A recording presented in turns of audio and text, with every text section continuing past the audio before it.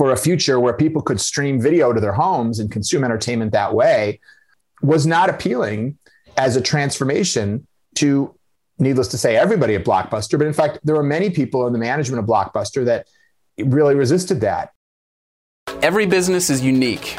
But the ups and downs we experience as we launch and run our businesses are pretty similar.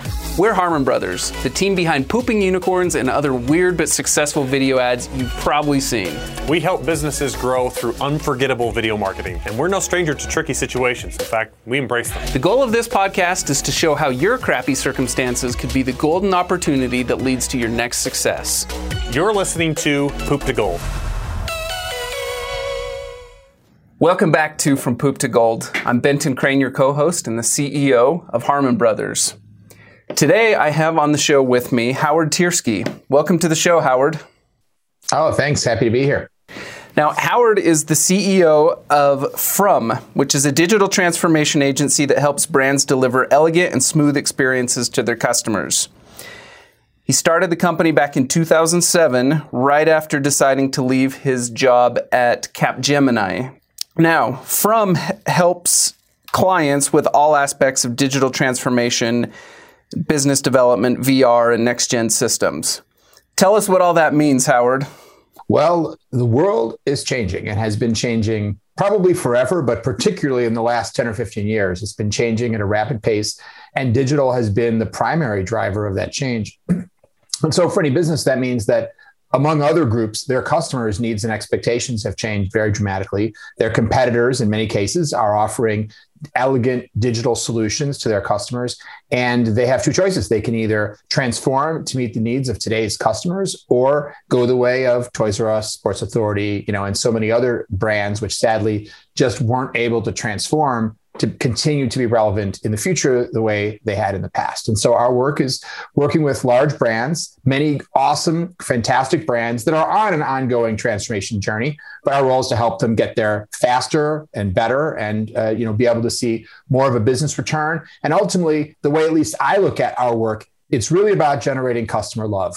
How do you be a brand that customers love in this day and age? And it's not the only component, but providing an awesome and elegant digital experience is a key cornerstone component. Got it. So there are a lot of digital first companies out there, but your specialty is in taking the companies that are not digital first, but are, brick and mortar, or I don't know what other categories there are outside of brick and mortar, but they're businesses that need to make that journey into becoming a digital business. Is that accurate? Yeah. That's right. We call them great legacy companies. And while we do have clients like Amazon, Facebook, Spotify, we do sometimes work with those types of clients. You're absolutely right that the bulk of our business is working with great brands who are not born in a digital age, but actually have a heritage which started long before. And, there was a time when it looked like all the success, all the riches of the digital age were being harvested by the Facebooks, Netflix, Uber, Airbnb, Google, et cetera. And the traditional great legacy companies were left out in the cold. But that's not true today. And while there are a great many of large legacy companies that are still struggling to transform, there's no question. I mean, the number 2 e-commerce company in the United States today is Walmart. Costco is, I think, number 4. Kroger is one of the top 5. So while, yes, and you can look, HBO is one of the big leaders in delivering, streaming digital content. So it's not only, the YouTubes and the Netflixes that are taking over media. It's challenging. And again, there are many that haven't made it. But I think for any company that is trying to make that transformation, there are now many role models to look to and say it absolutely can be done.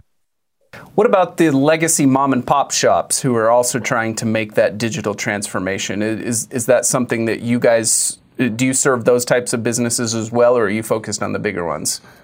Support for those companies mainly comes through my book and through content. From a consulting perspective, we've tuned our company to work with large enterprises.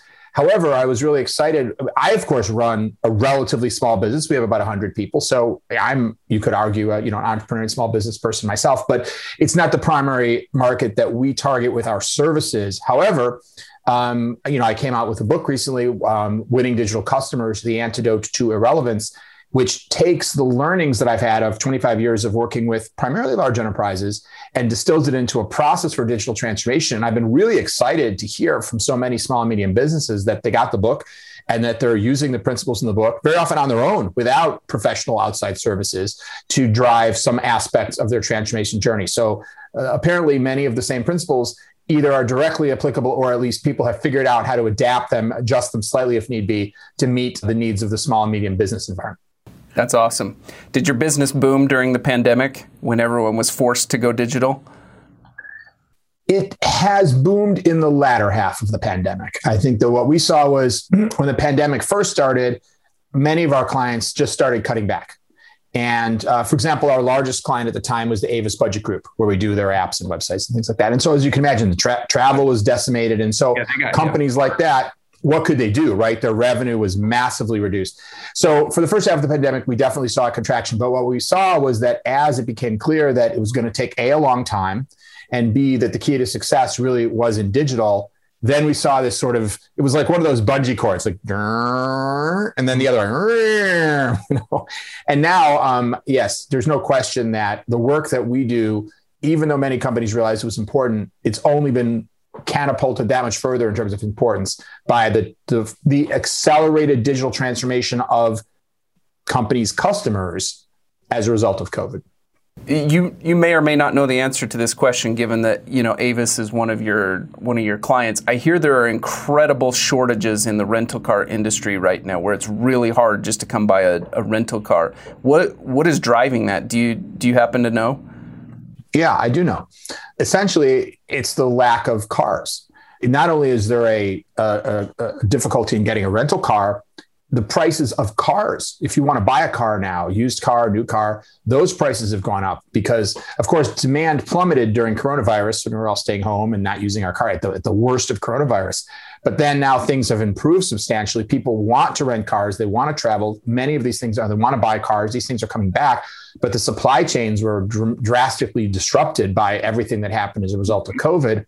And so many of the parts, not all, but key parts, for example, you've probably heard about the problems with getting semiconductors and computer chips, right? So cars need those too, not just iPhones and computers and things like that. So you can have 90% of the parts of a car. If you don't have the chips that go in the computer that run the car, you have an unfinished car.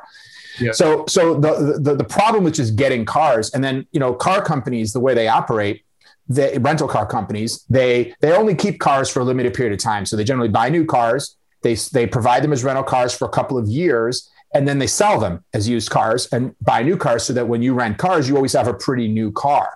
And so what happened during the pandemic is a lot of rental cars companies didn't buy as many cars because they didn't have much business, but they were, of course, still selling cars, and as they would normally anyway, because they sell the older cars. So that reduced the number of cars. And then when business came back, now they want more cars, but they're hard to come by because of these limitations of supplies. And that's really what's happened in supply and demand. The prices shoot up. Yeah. So they shrunk their inventory, and now that the demand's back, they can't re-expand their inventory. At least not as quickly as needed. I mean, sure, it will eventually rectify itself. But you know what? Thank God in a way, because these companies across the whole travel sector have suffered so much through coronavirus, and government assistance was not nearly enough to and frankly, rental car, airlines received a lot more assistance than rental cars, because I think the government viewed airlines as sort of essential, whereas rental cars, I don't think they viewed as being as essential to our functioning economy. And so the consequence is but many parts of the travel industry were really hard hit by coronavirus. So if they're able to charge a little more for rental car now, I say, God bless, I'm happy to pay. Yeah, for sure. All right, Howard, take us through your journey. How did you end up where you're at today? And specifically, we want to hear about your Poop to Gold journey. We want to hear about one of those moments where things got pretty bleak. Okay. Well, I have to say I've been very blessed in my life. I don't have a moment of my life where I was like, lying in the gutter, ants crawling all over me, But when I first started doing this type of work, I definitely had some challenges. And there's one story that I talk about in my book where this is back in probably, this is maybe 15 years ago or something like that. I was brought in as a sort of a high-priced consultant to Blockbuster. to help them develop the vision of the future of streamed entertainment to the home as, potentially the future of Blockbuster. So I see you smiling. I don't think it would be a spoiler alert to say that I was unsuccessful in my attempt to help Blockbuster. Was it just too little, too late, or did they not fully embrace what they needed to do? What happened? It was the second one. It was not too late. It was not too late. At the time that I was there, Netflix was much smaller than Blockbuster. Blockbuster was perhaps a little past their peak. Problems were evident, but they still had a store on every corner. This was still a massive, massive business. And but the embracing was really the thing. We worked with, by the way, super smart people at Blockbuster. Blockbuster was not a company that was just cluelessly going along thinking, nothing was going to change. That's why they were investing and bringing people in and creating a vision and moving to the future. But the problem is companies don't think with a single mind. So there are people there who are investing in R&D and thinking about the future. But what happened in our case, just to be, very like the simple version of the story is, pitching a vision for a future where people could stream video to their homes and consume entertainment that way was not appealing as a transformation to, needless to say, everybody at Blockbuster. But in fact, there were many people in the management of Blockbuster that really resisted that. And, when I would be sometimes in meetings and hear some of this resistance, like, for example, one of the sometimes we got this sort of attitude, like when we proposed this, we pitched this idea, they would say, well, we don't seem to understand their business. For example, they have a lot of real estate, like they have leases, what about that? And then another thing that it would be pointed out to us is that the margin on DVD rentals at the time had been really constrained because the studios had really negotiated a big cut of the video rentals for like big hot new releases, which made up a big part of the revenue. But where Blockbuster was really making a lot of money, and by the way, at that point, the late fees had been eliminated largely. Blockbuster realized that was a big point of pain. You might probably remember that time. So where were they making a lot of the money? Candy. And those microwavable popcorn buckets, right? Yep. The margin on that was crazy. So you'd get you'd rent 2 DVDs for $8 and Blockbuster might keep $1. But then you'd buy a bag of Swedish fish for $3.50 and Blockbuster would keep like $3.20, So that's where the money was. And people would say, you can't stream candy. So, I guess this isn't going to work, right? And, those are all like valid points. But what I think it really comes down to is when you have people running a company who they see the way the company is at the moment as kind of part of their identity. And when you have, in this case, people who are retail store people, that's like their 20 years at JCPenney. And then I came to Blockbuster, it's in the DNA. Yeah. And it's what they perceive to be their value. So when you come and paint a picture of a future where the thing they know and love is not as big a part of the company, that is not necessarily something they can easily get on board with, even if you have the best argument of why it's right for the company, et cetera, et cetera. And so, yes, it's very difficult sometimes to get the leaders of an organization to sign on to a transformation if the transformation really feels like it changes fundamentally what the company is.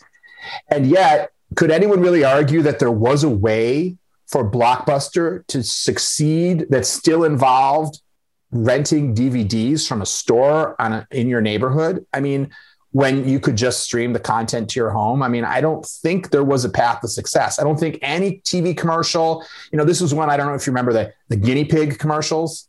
No, that doesn't ring a bell. Oh. They hired an expensive advertising agency and they created awesome 3D animated, like realistic commercials with these guinea pigs that were always renting videos. They redesigned the stores, they improved the lighting, they changed the racks, the layouts, but like just all of that is just not, when the world is changing over here, I don't think there was a path. So that was kind of my poop moment in a way, because I really was super thrilled to be there. It was a huge brand, excited about the opportunity. And really, it was a giant professional failure to not be able to really do what needed to be done at that company at that point in time. And so that it's always easy to look back. Hindsight's always 20/20, and now we all look back and we chuckle and we laugh at how short-sighted they were and how could they not see it, that type of thing. But in the moment, I think it's important to empathize with how hard organizational change can be, especially when you're talking about huge organizations, thousands of locations, billions in revenue. Getting that type of organization to shift is a massive, massive undertaking. It can be very, very hard. And so I want to ask you a question regarding that level of change. I have this theory that decisions by committee can sometimes be really, really good. Like, for instance, lawmaking. We want our laws to be made by groups of people, not by an individual, right? We don't like dictatorships. But when it comes to catching the vision of a changing market and needing to, make an organizational shift like that, it's extremely difficult for committees to be able to see that change coming and to be able to react to it. And so my theory is that organizations that have a very strong CEO who's empowered are the ones who can make those changes versus organizations that make decisions by committee.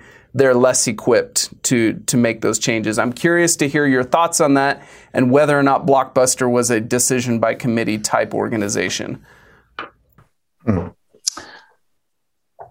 Well, I would say this. I think that in order to drive transformational change at large organizations, you need to bring a lot of people along for the ride. And so you cannot succeed by, and I'm not saying necessarily that this is what you're saying, but you cannot succeed by simply saying, if I have a CEO who's powerful enough, they'll just do it by fiat. I don't think that usually works. And I think the organizations you see that have a strong, but at the same time, it's very helpful. And I agree with this part of what you said, to have a strong leader, because, for example, some CEOs, even if they believe in a vision for change, if that vision requires investment today that won't pay off for a few years, they may not have the flexibility from their board to make those kinds of investments, because there's people saying, well, what's that going to do for this quarter's stock market performance? And if it's not a positive story, some investors are thinking, well, I'm going to be out of this stock in 12 months anyway. So what do I care where your company is? Most investors they don't have the goal of the long-term success of the company. And frankly, many CEOs don't either, because they're thinking, well, what's my average tenure? How long am I going to be the CEO here anyway? My bonus is tied to performance over the next 18 months. So part of the challenge we have in kind of corporate America today is not everyone is motivated. In fact, many people are not motivated to focus on the long-term success of a company. I think that when you have leaders, though, who are not only powerful so that they can hold off those forces which may be trying to prevent the change, to block the change, but also who are inspiring and have a vision, because I do agree that having somebody who's a visionary, or a few people that are visionaries, is very helpful.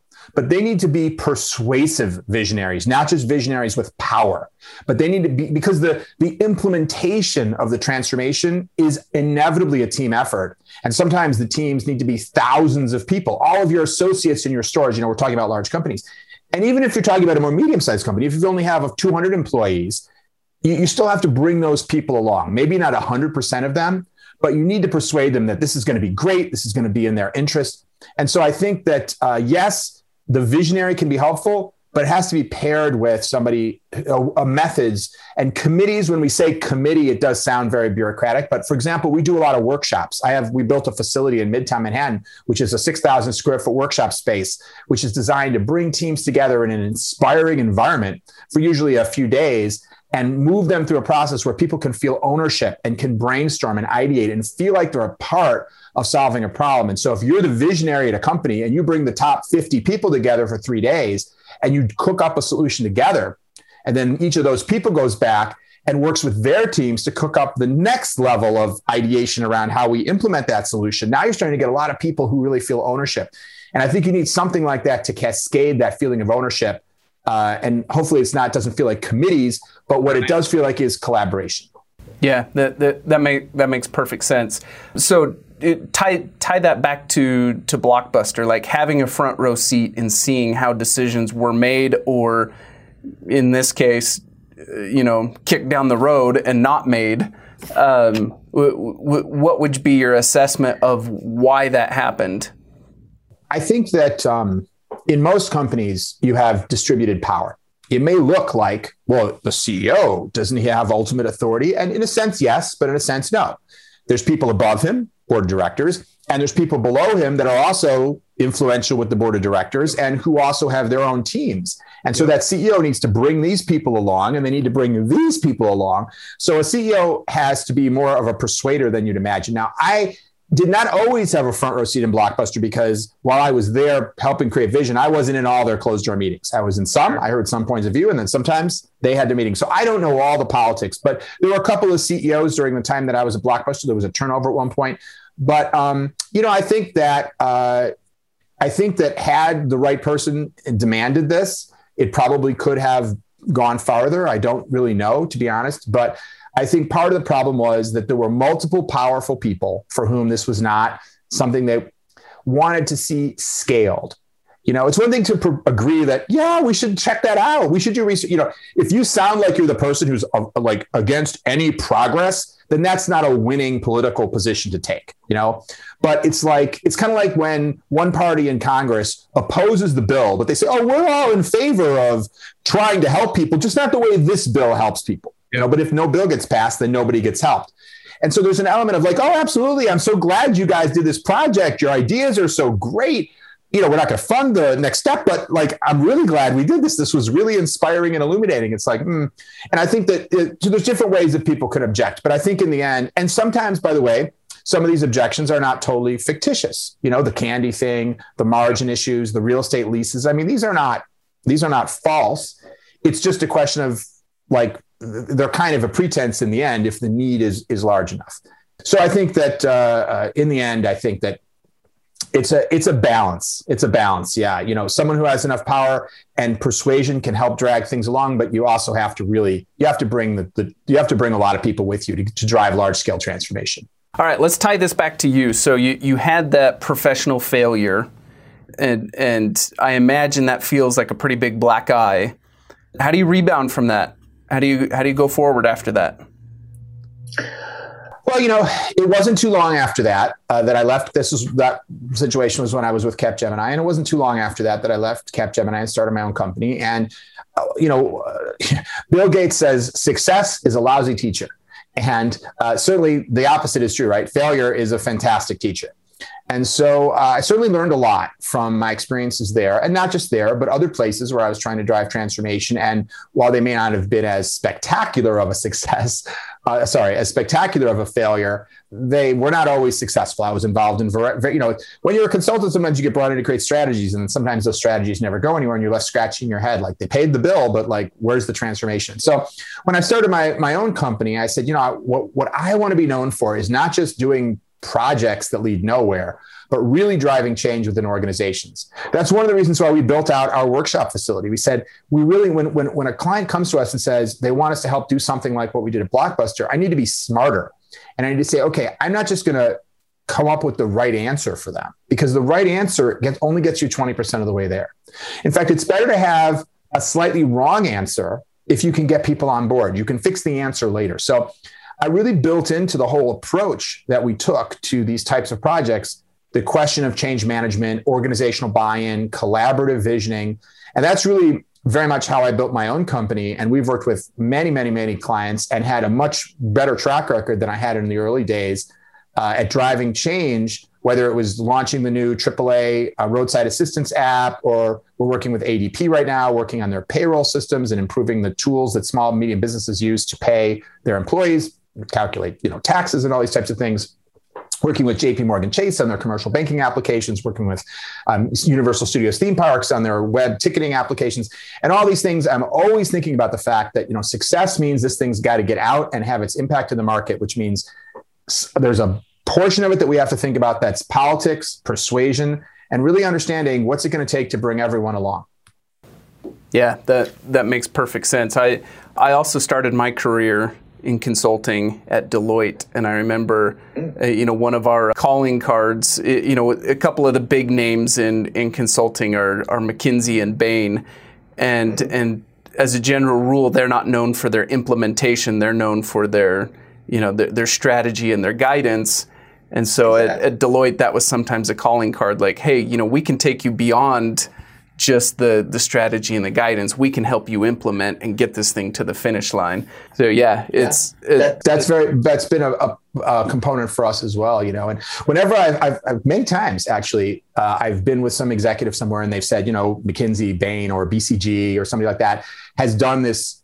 The CEO played golf with them and he hired them and they did this $1 million project or whatnot. And the outcome of it is this 100-slide PowerPoint deck, and sometimes they'll say to me, would you like to read the 100-slide, the $1 million PowerPoint deck? And of course, I'm always like, hell yeah, I want to read the $1 million PowerPoint deck. And I always have the same reaction. I've done this many, many times in many different companies. And every time I look at the $1 million PowerPoint deck, and I always have the same response, which is, it's great. It's great. For $1 million, those guys will give you fantastic thinking, very, very well thought through. The problem is that then people there are left with this deck and they don't know what to do next, just as you say, Deloitte. So, of course, we do help create the original strategies very often too, but when we come in, we're there to help move forward from wherever the company is at. And so we never want to start by reinventing the wheel, but understand what's come before, what good thinking has already been done, and what's stopping them from taking great ideas and putting them into action. And sometimes it's budget, sometimes it's alignment, sometimes it's just not knowing what to do next. Sometimes it's the overwhelm. This deck outlined 25 things to do, and it just feels like we're trying to run a business here day to day. How are we supposed to drive this transformation? That's why they need folks like us to come in and say, okay, here's how you're going to drive this transformation. And obviously it's not by taking everybody who runs your operation day to day and putting them on a transformation so there's no one to answer the phones. Clearly, you need to think about how to do that in parallel. Yep. Well, Howard, it has been fun getting to know you and having you share your experience and expertise with us. Where can our listeners stay in touch with you? Sure. Well, if you're interested in learning more about my book, you can go to winningdigitalcustomers.com, where you can actually download the first chapter for free if you want to check that out. And you can obviously also find the book wherever you like to buy books. And I'm on LinkedIn, and you can look me up there. And I do live casts twice a week, which are also on YouTube and Facebook and other places. But I kind of think of LinkedIn as my home. And if you want to learn more about my consulting firm, From the Digital Transformation Agency, you can go to from.digital. Awesome. Okay, final piece of advice for our listeners. So we're approaching mid-2021. For our entrepreneur listeners who are struggling and facing the realities of this post-pandemic economy and everything else that comes along with it, what one piece of advice would you give those entrepreneurs? Well, I can understand how the last year and a half have been a struggle, for sure. But the realities of the post-pandemic world are fantastic. It's fantastic. I mean, the world is coming back. The economy is roaring back. There's all kinds of financing available, labor. I mean, yes, of course, in any market, we have some challenges. But I would say you need to make sure, of course, you're plugged into what your customers need now, because their needs have changed. And by the way, in my book, I talk a lot about techniques for doing customer research and making sure you have your finger on the pulse of what your customer needs. But this is going to be a fantastic next couple of years. I mean, I'm no economic expert, but I mean, the winds are highly favorable to entrepreneurial activity. So I would say take advantage of the situation that we're in right now, because we are in a massive growth spurt just at the beginning of it. And so, you're in the right place at the right time. Awesome. Thanks again, Howard. We appreciate you being on the show. Oh, my pleasure. Thanks for having me. For our listeners, make sure to like, share, and subscribe. We'll see you on the next one. Have you ever wanted Harmon Brothers help in your own business? We'll take a look at your marketing efforts and tell you where you can level up. We have the strategies, we have the expertise. We can help you get there. All you have to do is go to harmonbrothers.com/audit. Once again, that's harmonbrothers.com/audit.